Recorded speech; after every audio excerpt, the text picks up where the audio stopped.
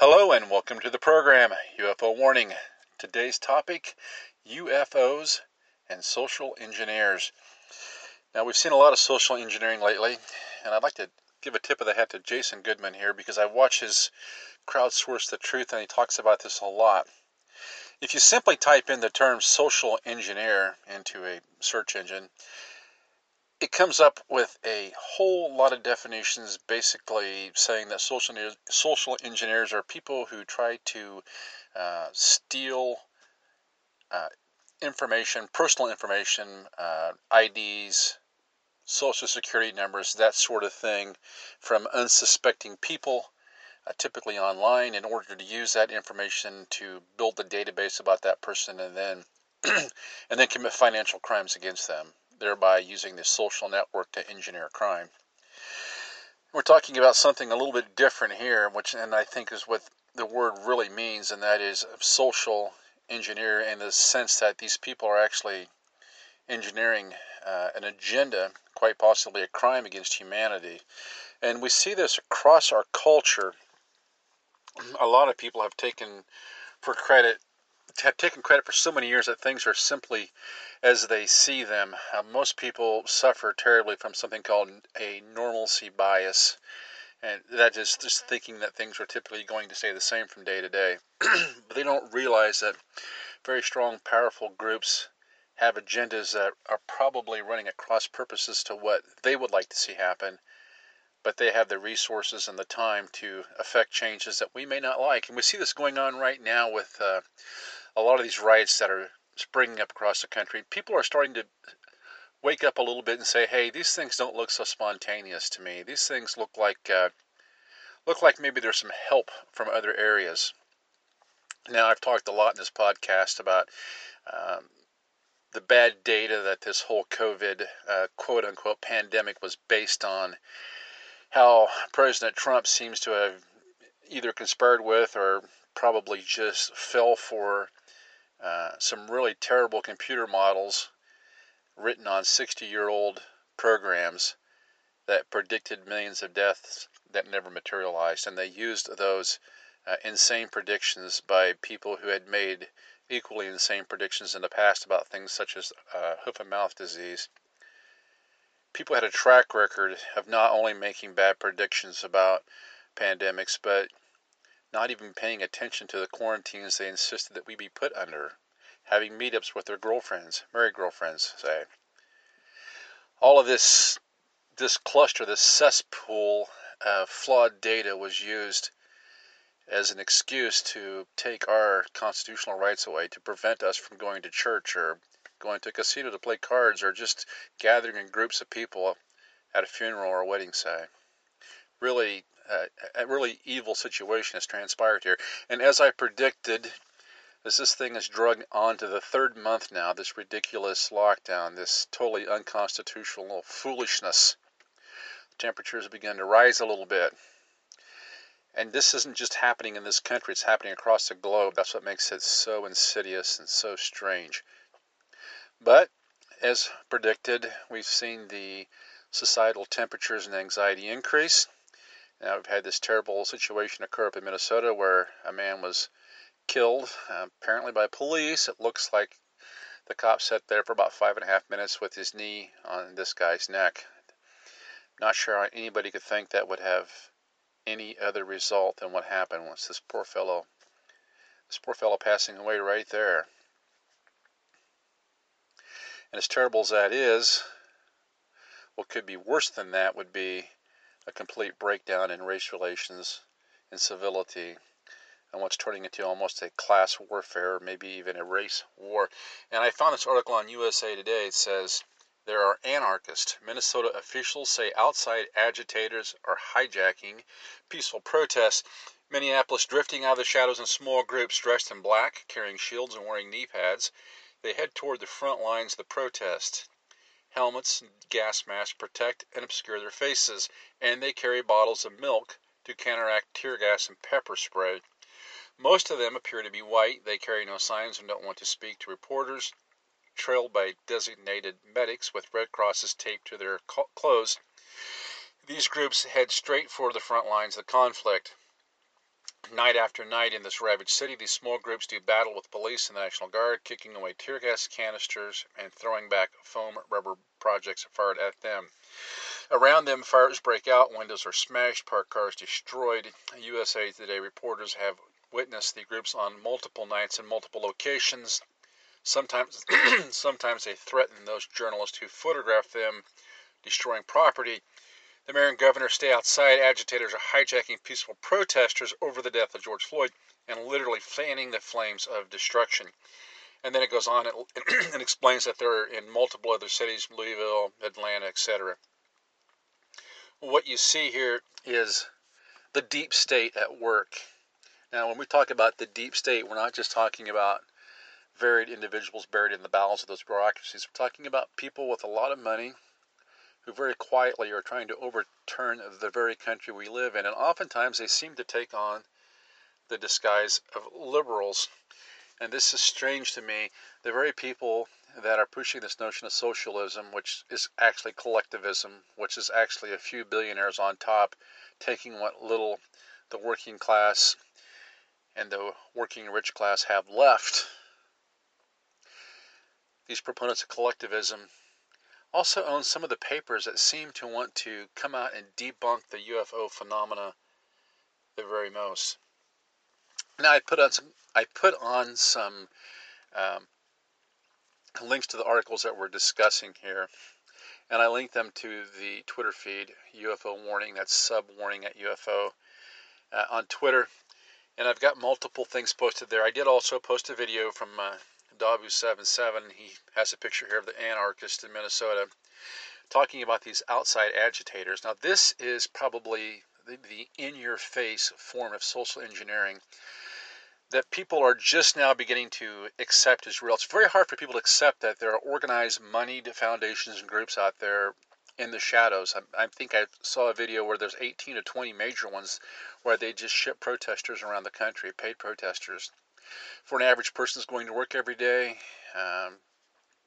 this is something that's so strange, it's even beyond their comprehension that there's a fifth column of traitors in this country that want to overthrow us and take away our rights of freedom.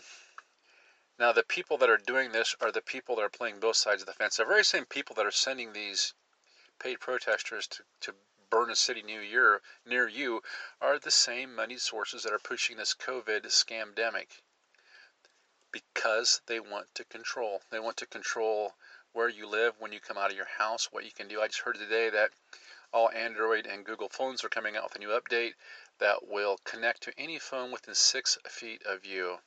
Well, that's awesome, isn't it? Don't you want your phone connecting 6 feet away with a stranger's phone? No opportunity for hacking there. I think pretty quickly I'm going to go back to the old flip phone. And if those track me, well, then I'm going to go back to no phone, because the control that the deep state is trying to exercise on the average person has got to the point of being unbearable. This is the social engineering that we see on the face of it. Now, there's another kind of social engineering that's just about as insidious, and that's the social engineering that's directed toward people who simply see a UFO, or simply talk about UFOs, or simply look up in the sky and say, well, I can't explain that ball that's zipping across the sky. Or I can't explain why this person who says they were abducted by aliens has an implant in their arm. This systematic attempt at social engineering against people like this is just that. It's systematic. It has to be coming from some source a level above, because you especially see it in these papers, in these newspapers, websites, whatever, that put themselves out there as being bastions of liberalism. But when it comes to UFOs, the first inclination they have is to debunk. Even if it's reporting something as simple as the recent release of the Navy 3 UFO cockpit videos. I posted a link on there from an astrophysicist where he just throws so much stuff up against the wall trying to disprove the notion that these Navy pilots saw something unexplainable. It's amazing. You know, what the article comes down to is, I'm an expert, I'm an astrophysicist. Let me display my intelligence and my great wealth of knowledge. Now shut up and go home. For these appeal to the experts, they don't even. It's at the point where they can no longer call the UFO phenomena swamp gas. They have to rise above that because these things have become, these UFOs, they've become so commonplace. And we saw during this lockdown how many people can just simply whip out a cell phone and videotape these UFOs, these orbs especially. That it's got to the point where they can't be denied. They can't refer to every single orb or fleet of orbs that's spotted as Venus or Mars. They have to use distraction in order to try to change the narrative. And I have to believe that what's going on here with the UFO phenomena is social engineering in a very disguised form. You see, they've done such a good job at mocking and attempting to debunk the notion of Christianity. If anybody comes out with a belief that doesn't agree with evolution, a theory that's never been proven. I mean, it's complete stupidity and madness when you look at it. We all evolved from a rock. Yes, the rock sat there for 1 billion years and turned into pond scum and turned into you. Now, you don't have to be a Christian, you don't have to believe in higher power, but you should be able to mentally look at that situation and see that an inanimate, inert object is going to be inert now, and it's going to be inert 1 billion years from now. You just can't get past the something from nothing thing here. So some people believe in God, and that's great. I'm one of them. It doesn't mean we should have our beliefs debunked just for the thrill of debunking it. Now, when I see this UFO phenomena, I really see something here that represents, well, first off, it's unexplainable, and it represents some kind of power, whether that's physical power or some kind of spiritual power, or whatever it represents. These things are doing things we can't do. They're acting in ways that no human could act. They're showing a superiority. And for the deep state, I really believe that represents some sort of challenge to their power. This, like all sociopaths, they cannot, they just can't, they just cannot put up with a challenge to their supreme authority. They have this superiority complex. And this is why they have to strike out and try to social engineer us so that we see them as the top rung on the totem pole, the top rung on the ladder. Now, I found the actual definition here on Wikipedia for debunkers, because I think that when you talk about social engineering and the UFO phenomenon, you're talking about really two aspects. One, the people, usually in government, that are providing a false narrative. They want to present UFOs to us either as a threat in a way to control us and to get money from us, or possibly at the deep state actors. You're talking about the Pope, who wants to say these things are space brothers, a situation where they could be acting toward us so that we let our guard down. Either way, it's about controlling us by controlling the narrative. And then the other avenue that you have as far as social engineering goes with the UFOs is a debunker.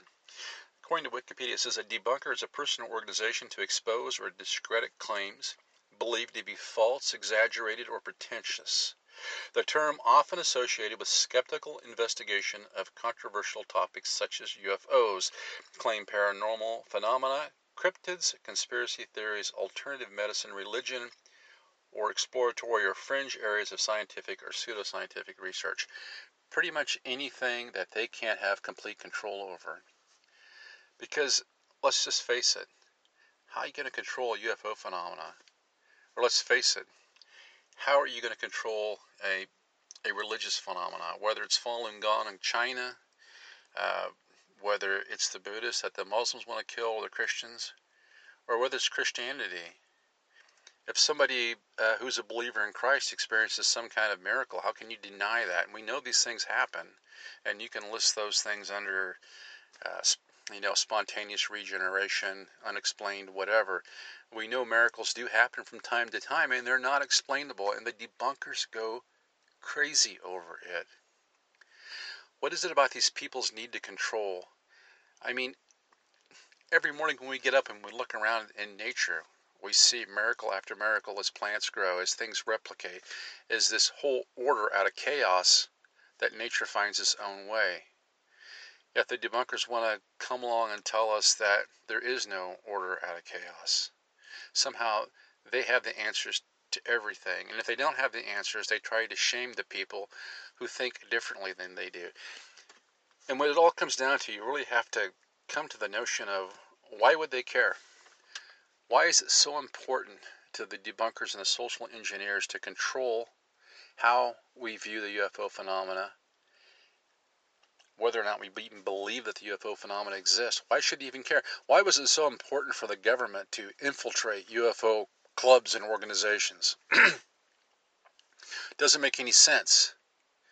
Their need to control, it's psychotic at best, unless they know something we don't know. Now that would make sense. And when we step back and we look at what's happening now with this whole thing, with this COVID scandemic, how they put the whole world under lockdown, how they have exercised such unbelievable control over humankind, where people are actually locked in their houses and not allowed to come out now for the third month. And even in places where it's opening back up, we're told, oh, you have to social distance. It's like a game of Mother May I. Like I said before, you have to ask permission to do every little thing. And now telling us that every single cell phone, and pretty much everybody has one now, would be programmed to talk to every cell phone or device within 6 feet of it to make sure you don't get too close. This absolute control over our data, when we come, when we go, where we are, where we've been. And then claiming they have the right to quarantine us if we might have got an inch or two close to the wrong person. This is social engineering at its worst form, and we can see that social engineering as it extends into the investigation of the UFO paranormal phenomena, where you cannot read an article, you cannot watch a documentary, and in most cases you can't listen to a podcast about the UFO phenomena without them bringing on some idiot to debunk what a half a dozen people saw. So I just say to be aware of this as you go through your life, and is this situation that we're in tends to morph into something that quite possibly might turn into something a little more negative than we'd even imagined. Stop and ask yourself every time you turn on the TV, listen to the news with a learned ear.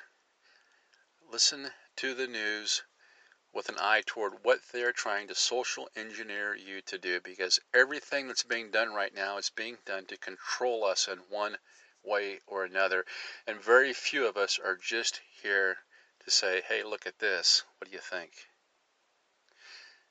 Until next time, this is UFO Warning, over and out.